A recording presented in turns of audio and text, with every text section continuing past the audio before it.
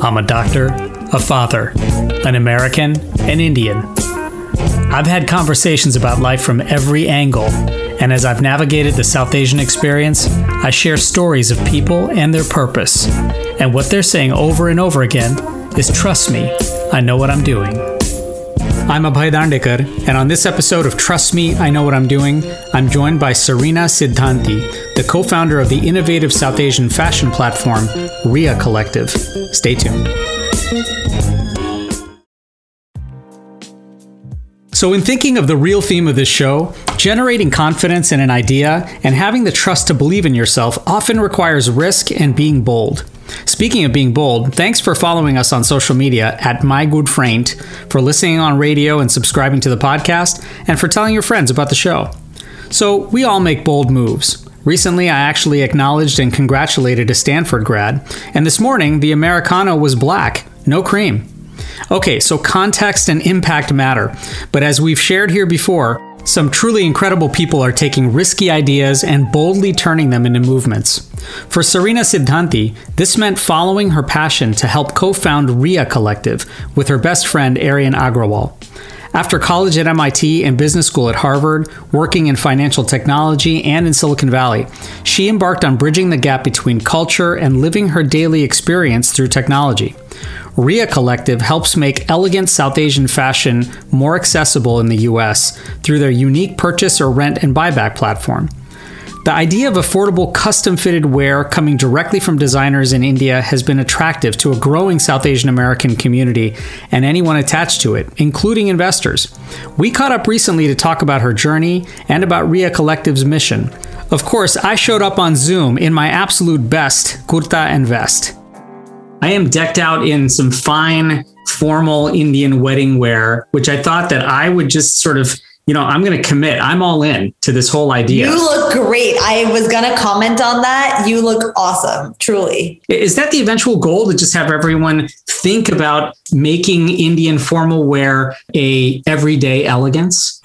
100% that's the goal. You could call it making South Asian fashion mainstream, although I don't like the word mainstream, because mainstream is us thinking from the Western mindset that what's Western is mainstream, when that is actually not the case. So when we take the global mindset and the global approach, South Asian fashion, I would say elevating it to the global stage that it deserves. South Asian fashion historically is some of the most intricate, and well-made and manufactured fashion in the world. So many high-end designers get their clothing from South Asian artisans because of that reason. Many people don't know that. We want to elevate that story and make it front and center because we think South Asian fashion deserves that. Well, so how did this aha moment for you and your co-founder, how did that happen in creating a vehicle like RIYA to allow for more people to have access and for this to be more than just a scramble to find this kind of, these kinds of items? Yeah. When you use the phrase aha moment, there's been two different aha moments for us along the way. The first one that inspired us to start RIYA Collective was my own wedding. So this was in 2015. And I kind of followed the formula, which is me as the bride and my groom. We actually flew to India for like 2 weeks each to buy all of the outfits, somehow get them shipped back here, get some of them custom made to the point where I didn't see that dress in person till it arrived like a few weeks before my wedding.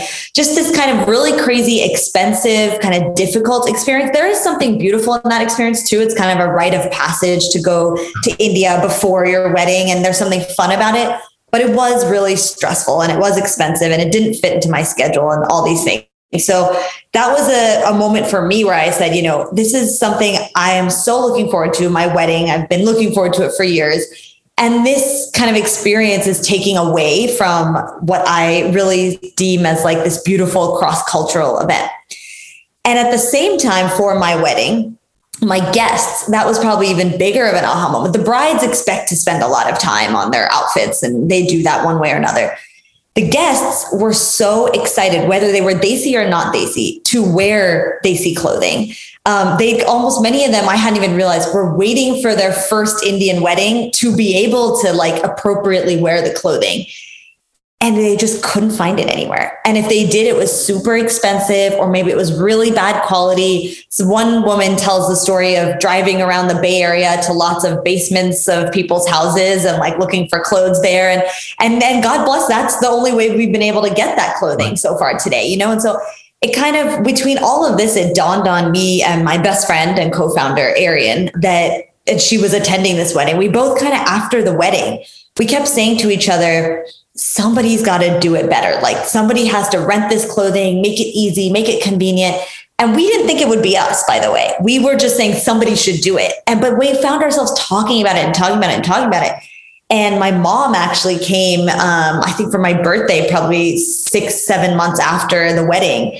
And she said, you guys should just do it. Like, if you've been talking about it this much, you guys should do it. Right. And we kind of looked at each other. We're like, you know what? And we started talking about like, what would we need to do it? Yeah. Like if we got the clothes, a little this, that. And that's how it started. It started as a side business and the rest kind of took off from there. Yeah. And then I won't go into as much detail about the second aha moment, but suffice to say, we started RIYA as solving a problem, which was the wedding, getting stuff for weddings. And it turned into a passion for the opportunity to elevate South Asian fashion. When we started looking further into what is South Asian fashion, we ourselves went through a journey of discovering how beautiful, how intricate this fashion is, and kind of saying to ourselves, we just want to wear that. Like, why are we even shopping for anything else when this is what we want to wear? And so it blossomed from there into like an even deeper connection that we had with the business. I wonder, I mean, in pre-RIYA, if you will, and even not in our, say, California culture or in North America, or areas where things are a little perhaps more sparse than obviously in South Asia or in India. Does RIYA kind of exist organically in people's communities? And because there's that access to your neighbors, your friends, the shops, that you can actually have this idea of just like, oh, I'll just borrow my friend's dress or my friend's shoes or something like that. Yes, that's absolutely right. The borrow concept has been the ruler in the places where it's more sparse. I think the major issue with that is part of the beauty of South Asian clothing is that sizing and fit is everything in this type of clothing, especially for the women. Yeah. It is, the way those garments are designed, other than maybe the sari, but really all of the rest of them, it has to fit you extremely well. So it's actually, when you see a borrowed garment, because there's a lot of pins on that garment, always, a lot of like 6 different pins in different places, and that's fine. But in order to feel the way we want our customers to feel when they wear this clothing, which is confident and comfortable, you really do have to have that fit. And I think that's where borrowing, isn't as good or whatever, but still it's sustainable. So I like that. It's like, instead of going out and buying something new every time, please don't do that, because a lot of people have things in their closets that you can also like work off of, and I think that's also where you're right. RIYA was born, is this idea that, okay, I just had my wedding. I have 10 outfits I'm never going to wear again. Where can I put them to good use for somebody else? One thing that you mentioned, clothing can sometimes, and for that matter, often be the sort of first glimpse and maybe the lasting ripple impression of a culture. So, and particularly for those who are getting introduced to South Asian and Indian fashion for the first time, how does it feel to, in fact, be kind of the vehicle that transcend the operational goal of renting or selling fashion, but like you said, really highlighting and amplifying the tradition and the history and the elegance behind Indian fashion? It feels amazing because it has amplified my own pride and knowledge about my culture from doing this. So, I mean, first of all, I didn't realize how much I knew just growing up in this culture. And I also didn't realize how much I had yet to learn. So when me as an Indian, like I take for granted so much of what I know about all of the different types of outfits, what's appropriate, what colors can be worn, whether jewelry is like too much or that's part of what you wear.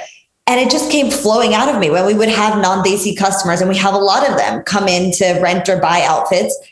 and looking to us as advisors on how this works, and really being afraid of not wanting to appropriate or offend in any way. That's how they feel. And so us kind of being the gateway to this culture. And at first we did it just casually. And after a while, we realized like, we're giving the same spiel every time. We should kind of like build this into the product, and it ended up being really fun because it's when they learn about it and you feel like, and so you'll see a lot of our taglines talk about the joy and the spark of sharing culture. One of life's greatest joys being sharing your culture. And I think we as Americans get to do that more than anybody else in many ways. We're, as American Indians, we're doing that all the time. Like I am, I guess, culturally speaking, North Indian. And I didn't really realize until I started getting deeper into what are all the different kinds of Indian or South Asian weddings in the US.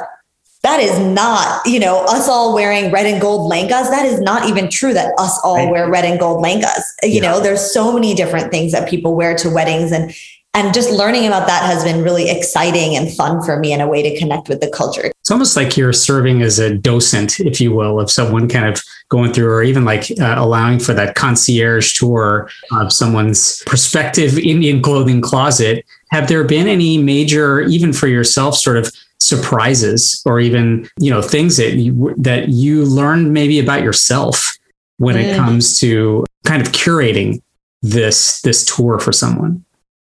I have learned about my stance on appropriation. That is something we've had to really dig into. If we are the culture bearers and the gatekeepers, or kind of standing at the forefront of this culture and educating and all, we also have a lot of responsibility with that. And so whenever I would get asked, if you guys are trying to make South Asian fashion, on the global stage or mainstream, does that mean that I could wear a lehenga to prom and say, yeah, it's a crop top and a skirt? And I was like, oh no, that doesn't feel right at all. The crop top and skirt part of it. But then someone will say, me as a non-Indian, can I attend an Indian wedding in this? And I would say, yeah, of course. So I've had to really go deep into that journey of like, what is my stance and our stance as RIYA on when is it okay and not okay? And we're doing this for South Asian culture. There's so many ways in which the appropriation conversation is playing out all over. And what we have come down to is, the phrase we use is the difference between appropriation and appreciation is education, which means if you want to go to prom in a lehenga and you're willing to tell every person who compliments your outfit that is an Indian outfit called a lehenga designed by this artisan, I actually really support that. And I say more power to you because you're elevating and representing this fashion. If you wear it and you call it something else, or you're not sure what you're wearing, or you're not sure why you're wearing it, then it can be appropriation, or you're calling it something westernized, if that makes sense. So I think we've kind of really taken that mantle up of, if that is the difference, then educating is our job. And I've had to learn a lot.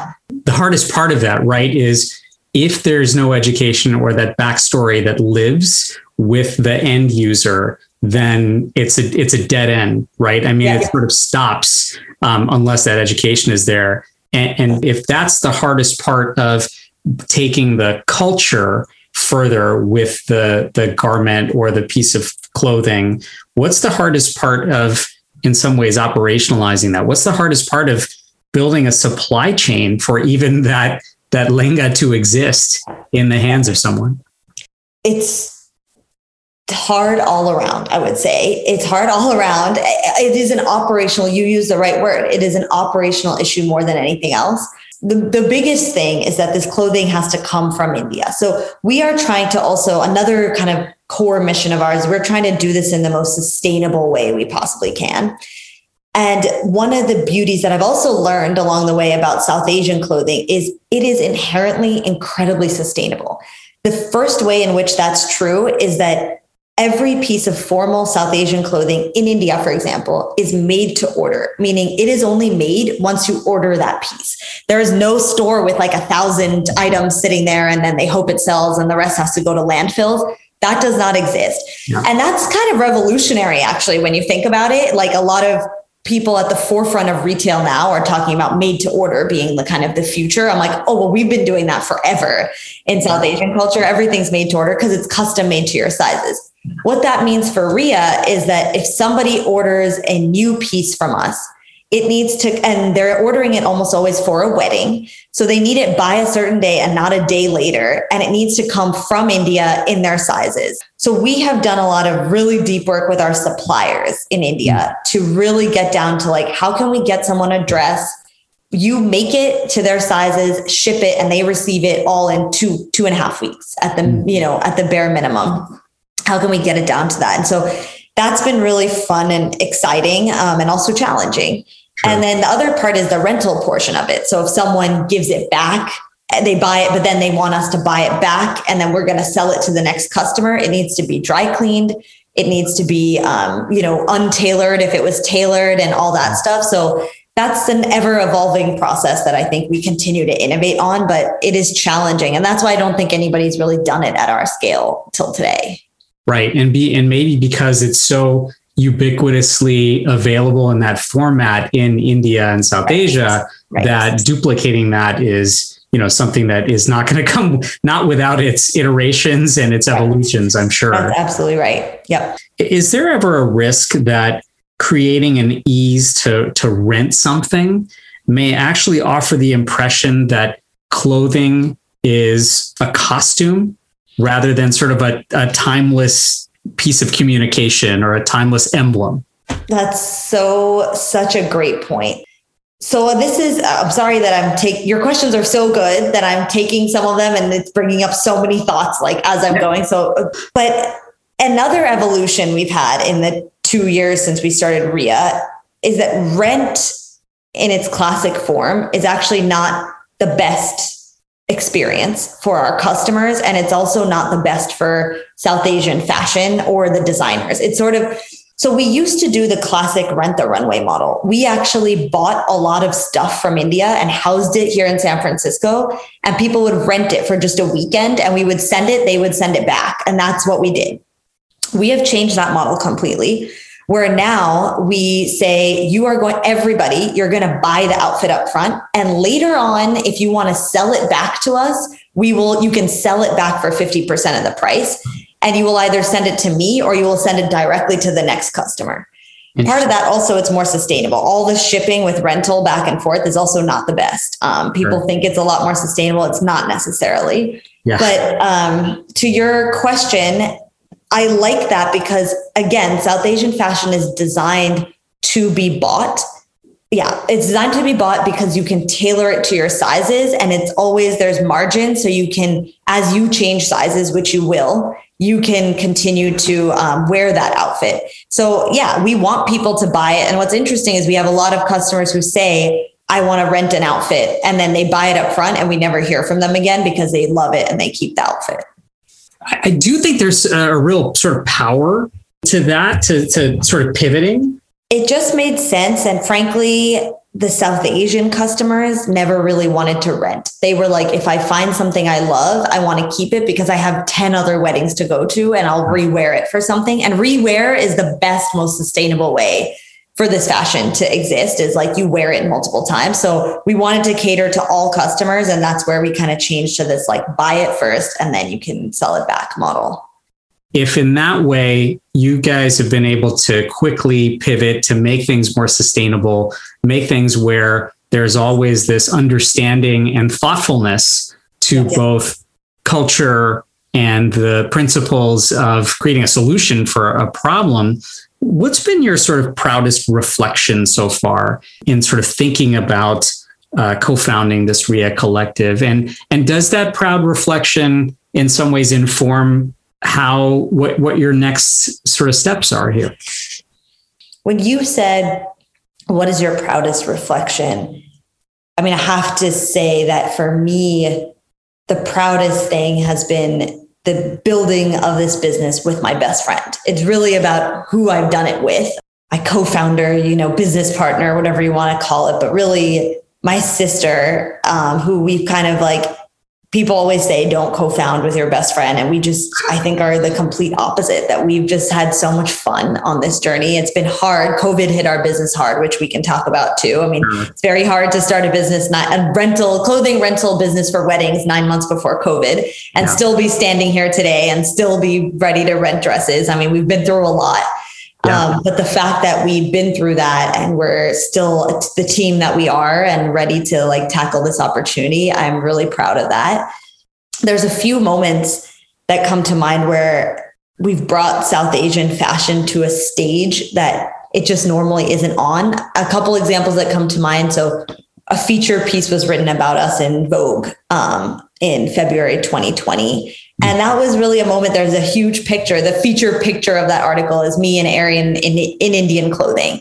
And it just felt so cool to see us in full Indian garb in Vogue and know that like we belong there. And that made so much sense to us. I mean, we, on a very different side of the spectrum, we were in Y Combinator, the startup accelerator, January through March 2020. And it was so funny because everyone was just like, we just never heard of a business like yours. You know, everyone's doing these like B2B SaaS companies and all these awesome other things and crypto and gaming. And then there's us. And we just stuck out so much.